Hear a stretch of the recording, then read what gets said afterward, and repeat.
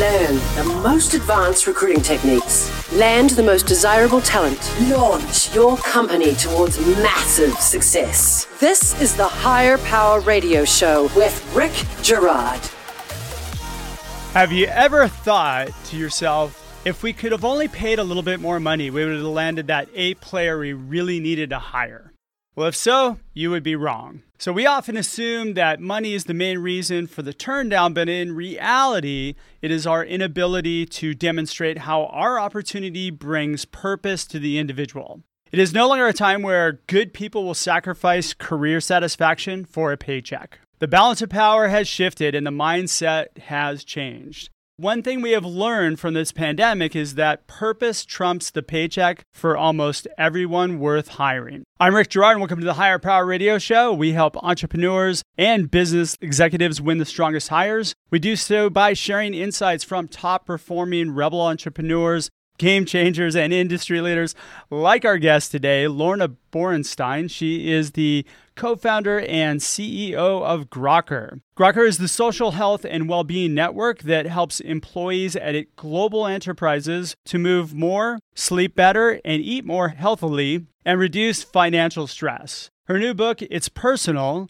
The Business Case for Caring, thoughtfully examines the human connection movement in the workplace, which is fueled by growing desire among employees to feel more connected to one another and, as a result, better connected to their jobs. Lorna's expertise has been featured in top-tier publications including Bloomberg, Fortune, and Entrepreneur. As a sought-after speaker and panel moderator at leading industry conferences, Lorna presents on the current state of workplace well-being and engagement. Lorna is also a member of the Forbes Human Resources Council and a frequent contributing author, which is what makes Lorna the perfect expert for today's topic. Lorna, welcome to the Higher Power Radio Show today. Good to be here with you, Rick. Today, we're going to discuss the importance of purpose as today's main currency, and then we're going to unearth how purpose in the hiring process and beyond will actually benefit your company. Sound like a plan? That sounds great. I run into this all the time with the current mindset of entrepreneurs that I work with, which is, we just need to be able to attract people by making them the right offer. And I always have this conversation about it's really not about the money anymore. And it hasn't been for a little while, but with the pandemic, there's been a blessing and a curse to it. But the blessing has been that people are really looking for more purpose.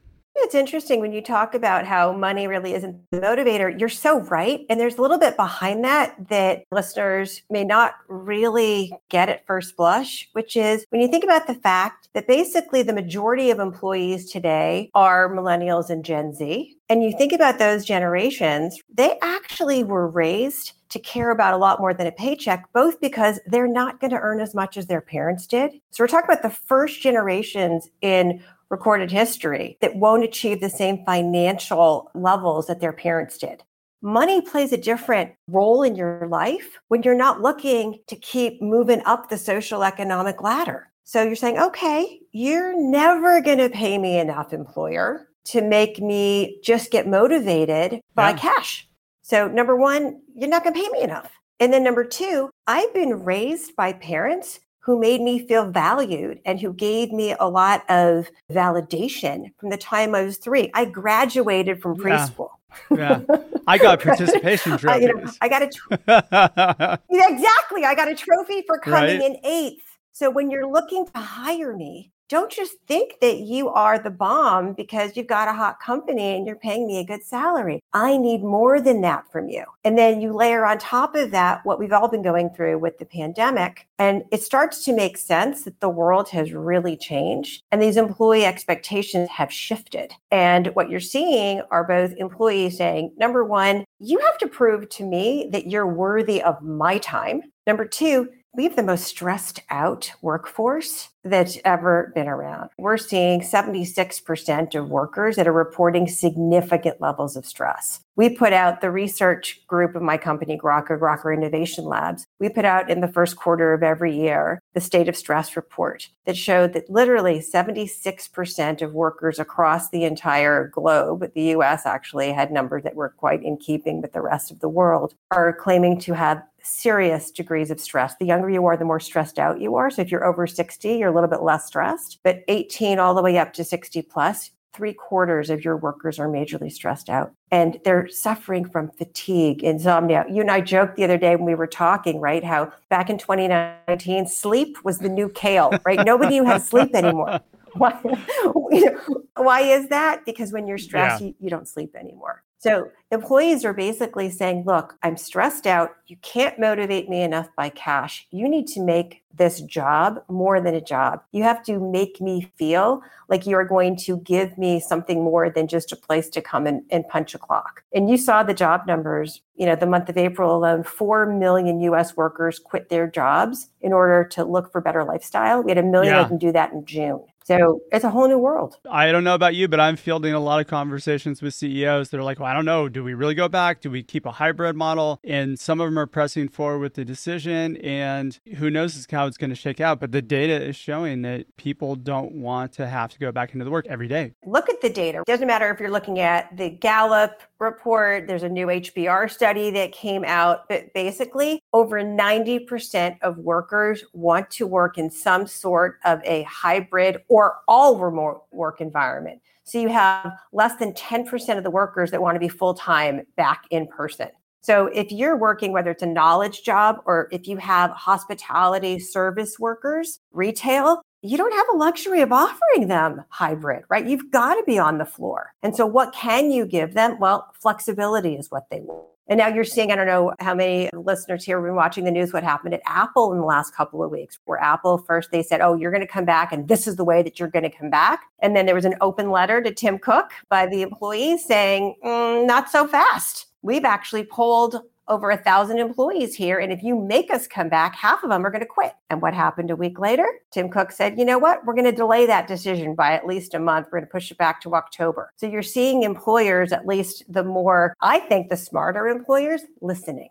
So that right there is a really, really key point. And so when we're talking about the challenges today that companies are having, you got to listen. You got to listen to your people. I had a company that did not want to survey their employees to ask them what they wanted. They just wanted to make the decision. And the conversation went around, well, why would you not want to know what everybody thinks? It's like sticking your head in the sand and kind of hoping that it passes and everybody just comes back to work. Well, and if you do stick your head in the sand, what's very dangerous here is that this is not a workforce that is going to warn you before they leave you, right? I call it the silent revolution. They vote with their feet. And so, yes, they want all these things from you, but if you don't ask them and solicit their input, you may not hear it. And you have to not only seek input on the big things, but you have to seek their input on the small things as well. And so one of the companies that I think, one of our clients that does this extremely well, I think, is SurveyMonkey, who just recently rebranded as Momentive AI. But what they do, they ask their employees, Rick, what kind of coffee do you want in the break room? And you may think that that's frivolous, but it's not. Because what it's saying is we care about how you feel, about things that are as specific as the kind of coffee that you want. Because you may want Dunkin' Donuts coffee in the break room, or you may be a coffee connoisseur and you may want Blue Bottle or whatever it is that you care for. But listening and giving you a vote and then following up on it and providing it sends a signal that we care about you, we listen and we act upon it. So then we ask you other things like, what type of benefits do you want? Now that we're coming back from work, what might make it be better for you? What are you worried about? You're going to be more likely to tell the truth, maybe to be a little bit more open. And so I think your point is so important. Like, you bury your head in the sand at your peril, because they are going to leave you and you will not know what hit you. Yeah, and you've got to expect that you're going to have people that are going to leave you anyway, especially with the changes that are upcoming. But I mean, I think if you have some flexibility, you're not going to have a mass exodus like I think a lot of companies are going to have. Which, by the way, as a recruiter, we're all sitting on the sidelines just waiting for that to happen. One of the things, I don't know about how many of your companies do this, one of the things that I do at my company is we are very open about talking about, when you call it graduating from Grokr, when you graduate from Grokr. And I talk about it all the time. Every week in my company meeting, I share lessons about running a startup. And I say, hey, this is important for you to know for if you decide to go start your own company. And we've had 2 employees who have graduated to start their own companies, and I have helped them do that. because it's okay. You're not going to stay here forever. But what that does is it creates a culture where people will come and talk to their managers well before they even think about leaving and let you know, hey, here's what I'm thinking about. Can you accommodate that here? And if not, we then help you find a job elsewhere that suits you. So it doesn't have to be this, we drop you and we're gone. And again, that can really be helpful, especially in an environment where they can help you replace themselves on the way out, help recruit. We actually have one of our senior engineers who wanted to do something that we were no longer going to do at the company. And so we helped them. We were a reference for them, and they still help as an advisor to us. So if you create this culture where you understand you won't be here forever, but let me think about you for the long term. Let me make you understand that I care about you for your whole career, not just for what you do for me in this job at this moment. And it changes the whole dialogue. And it changes the culture in a way where all of your employees will be much more likely to talk to the manager, to talk to other managers, and to be more open about their aspirations. Because it's not so scary. You're not shooting yourself in the foot to talk about what you might want to do that might be different from the thing you're doing now. That is so very true. And by the way, it always stems from you. It stems from the leadership. This is part of who Lorna is, and this is why Lorna's company is thriving and she's doing a great job because she listens. Well, my grandmother used to always say, a fish stinks from the head down. That's a very good point. All right, you're listening to the Higher Power Radio Show. I'm Rick Girard, your host. And for our podcast listeners, we're going to take a quick educational moment from our sponsors. Hey, check out stridesearch.com. There you'll find a link to order Healing Career Wounds, which is available now on Amazon and all your favorite bookstores. Let it be your startup's secret weapon to winning the strongest hires. Our guest today is Lorna Bornstein. She is the founder and CEO of Grokr. We're talking about purpose. Really, there's a sub-theme here too, which is listening. You want to focus in on what's important to the individual. It's different for each person. It's not a one-size-fits-all solution. It's getting to understand the people that you have and really understanding what their pain is, what their desire is, and what kind of impact they want to make in your organization, and then allowing them to thrive in that environment. Exactly. And so I think if you put it into a general sentence, it's, I need a work environment that makes me feel seen and heard. What they're looking for is a place that has people that look like me, right? Whether that's gender, race, ethnicity, sexual orientation, right? Age, ability. They're looking for that. They want also an environment that knows them, their personal motivations, their interests, their struggles. They want a place that's going to listen to them and evolve with them, seeking those implicit and explicit signals, and it acts upon it. Because really what they all want is a cutting edge employer providing a unique experience at scale that's going to lead them to better engagement and to the type of change and the type of performance that you need at your company. So make them feel seen and heard. That would be like job one. And it all begins with, as you rightly say, with listening. What I'm hearing you say, though, is just focusing on the work and don't worry about it. Just get the work done is probably not a good idea. It's probably not a good idea because they also need to feel inspired and empowered, right? They need to feel proud that their work is a badge of honor, that friends and family are all going to be interested in. I mean, we all saw recently in the news, right? Richard Branson went up into the stratosphere. Every single Virgin employee, doesn't matter what division of the company they work in, now feels that their job, their company is going to space. And so all of their neighbors want to talk about it and they feel cool, very proud of their company. That is going to give them also purpose. Their contribution has impact and they can sort of understand how what they do matters to the larger organization. And they're shaping the future. What they do is changing the world. It hasn't been done before. They're mavericks and they're making people's lives better. Their work helps make a positive difference in the lives of others. It's human. So they want to work at a company with relevance and integrity that's creating a differentiated future and leading to a better world. So yeah, it's not just get the work done. Every startup founder struggles with this problem. The quicker they get over that hurdle of it's not about you, it's about your employees first, that's when they get to the point where they can start to spread their wings and thrive. Let's talk about how we do this. First and foremost, structure. You really have to structure your company values and lay them out and make them a language that everybody can buy into. The people that resonate with your values will do well in the organization. The people that don't shouldn't join. Well, yeah, implied in that is this concept of people are really seeking a community that feels safe and that does share their values so they feel accepted, that they feel supported.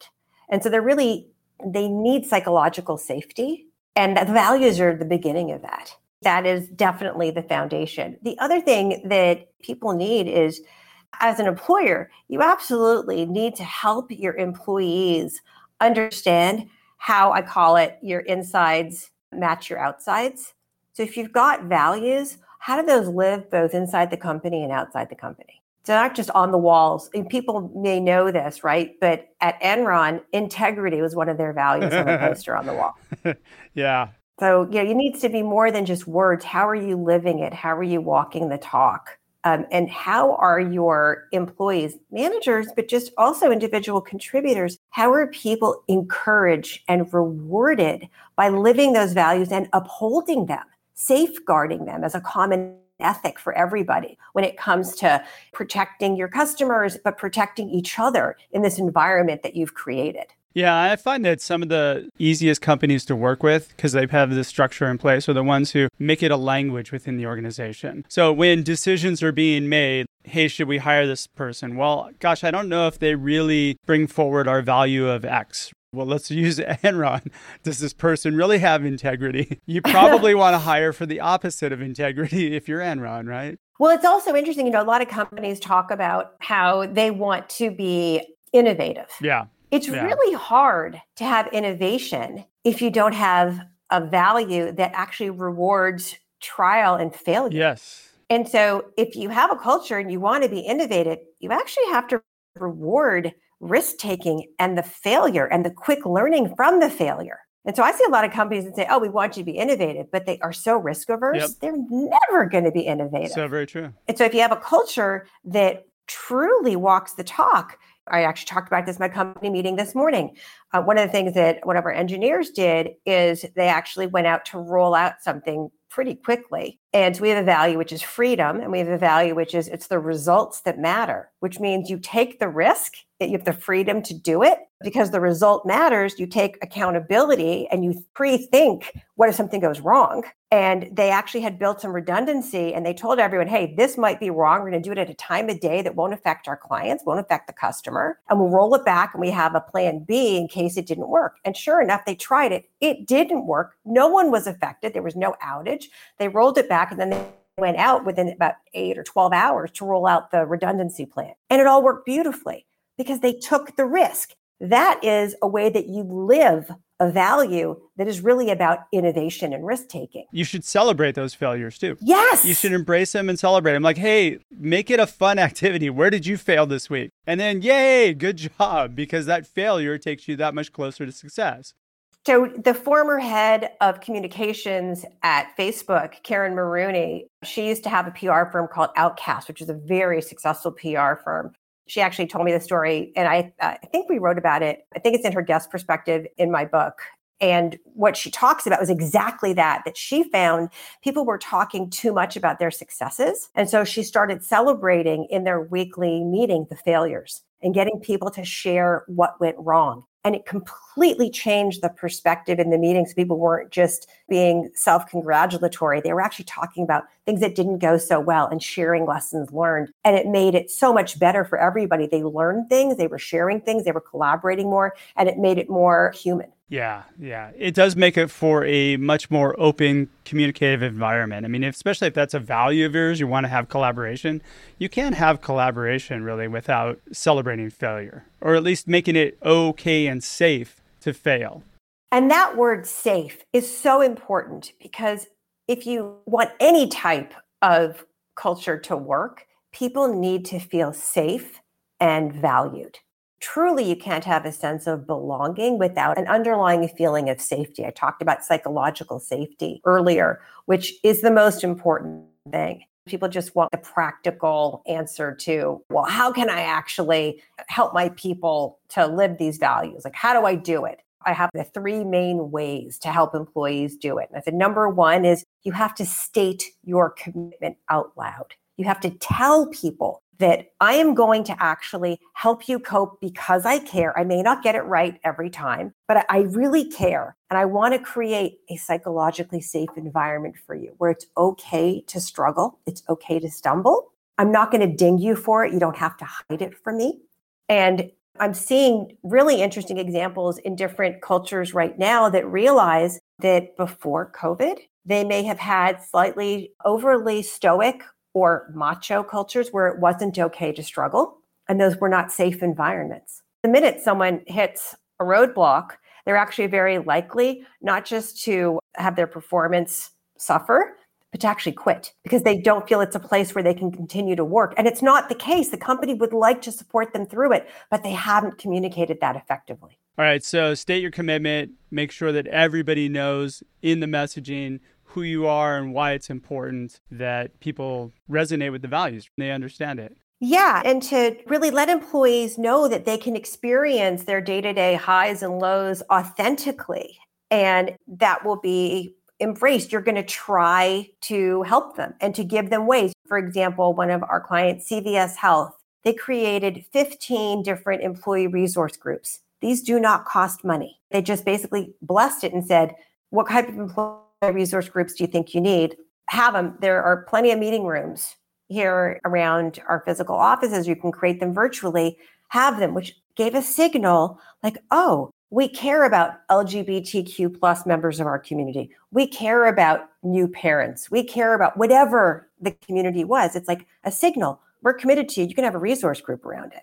Maybe they supplied coffee. I don't know. But it was just this group, 15 of them. It's a good number. It's a signal. I care. We're going to listen. We're going to try. So that's the very, very first step. Okay. So the first step you had is state your commitment. What's the next one? The next step, which is really important, is you have to make coping accommodations. And a coping accommodation is basically showing that there is a link to the employee need that perhaps allows employees to have flexibility in their schedule. Maybe that's a coping accommodation. Maybe it is ensuring that managers are meeting with employees before the return to work to discuss what their concerns are and digging into some tactical solutions. Maybe it is removing undue pressure when that return happens and saying, you know what, we're going to create a no meeting zone from 5:30 to 7:30 p.m.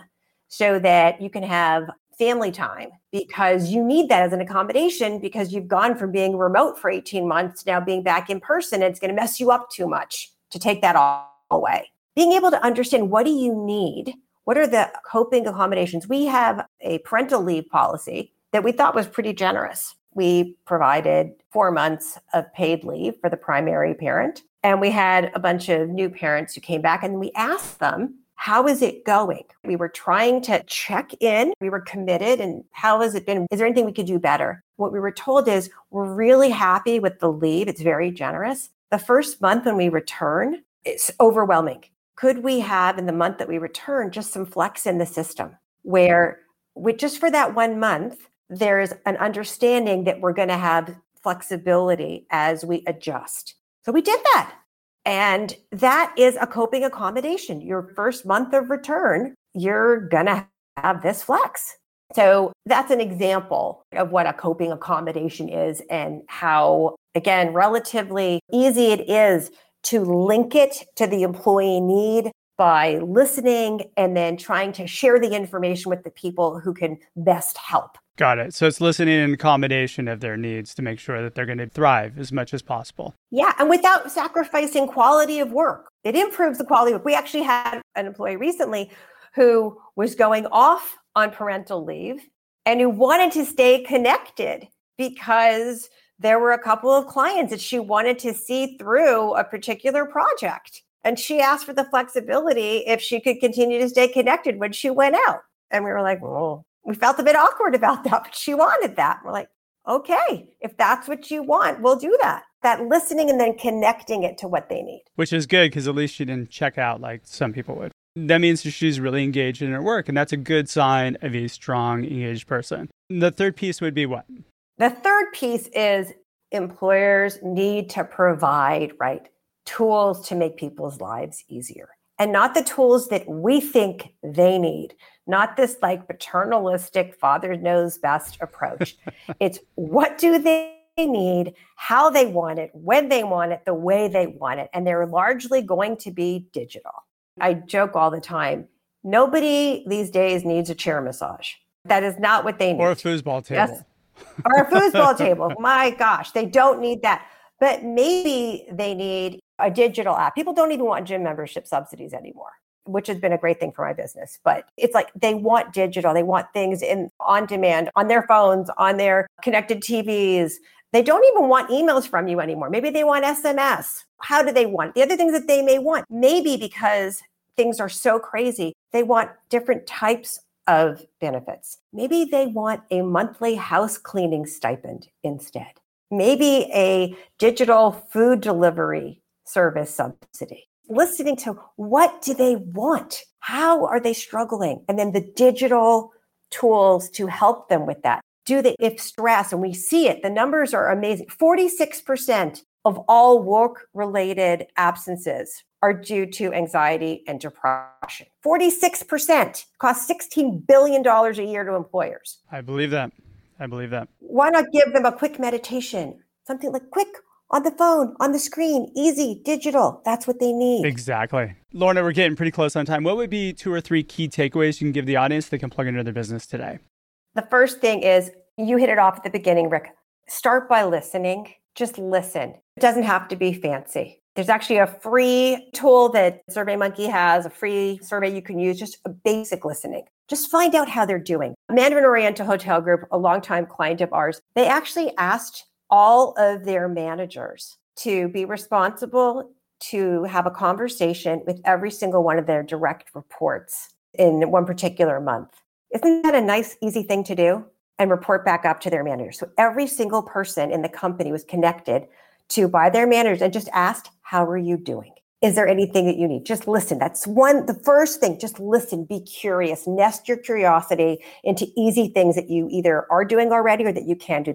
There's one takeaway you can pull from this. Just listening is really the most important thing. Lorna, thanks so much for your time and investment today, and I want to welcome you to the Higher Power Radio community. Now, what would be the best way in which members of our audience can find you, find your company, all that good stuff? Easiest way to follow me is probably on LinkedIn. You can just look for me, Lorna Bornstein, on LinkedIn. To figure out anything to do with the company, just come visit us at Grokker, GROKKER.com. Yeah, those would be the 2 easiest ways. Awesome. All right. Well, I want to thank our listening audience for tuning into this week's episode of Higher Power. A quick thanks to our team, Brian Colburn, Andrea Ballin, and Ayla Gerard. If you're listening to the podcast, please subscribe, review, and share. After all, this show's for you, and we want to keep making it better for you. You can join the Higher Power Radio community at Higher, H-I-R-E, Power, P-O-W-E-R, Radio, R-A-D-I-O.com. You can drop me an email at rick@stridesearch.com. Tune in next Tuesday. Our guest is going to be Christopher Lockheed. He is the host of Follow Your Different podcast. I'm your host, Rick Girard, and you have been listening to the Higher Power Radio Show. Aloha. Thank you for listening to Higher Power Radio. Catch our LinkedIn Live show every Tuesday at noon or download the podcast on iHeartRadio, iTunes, YouTube, or your favorite podcast platform. We appreciate you joining us on Higher Power Radio with your guide to recruitment success, Rick Girard.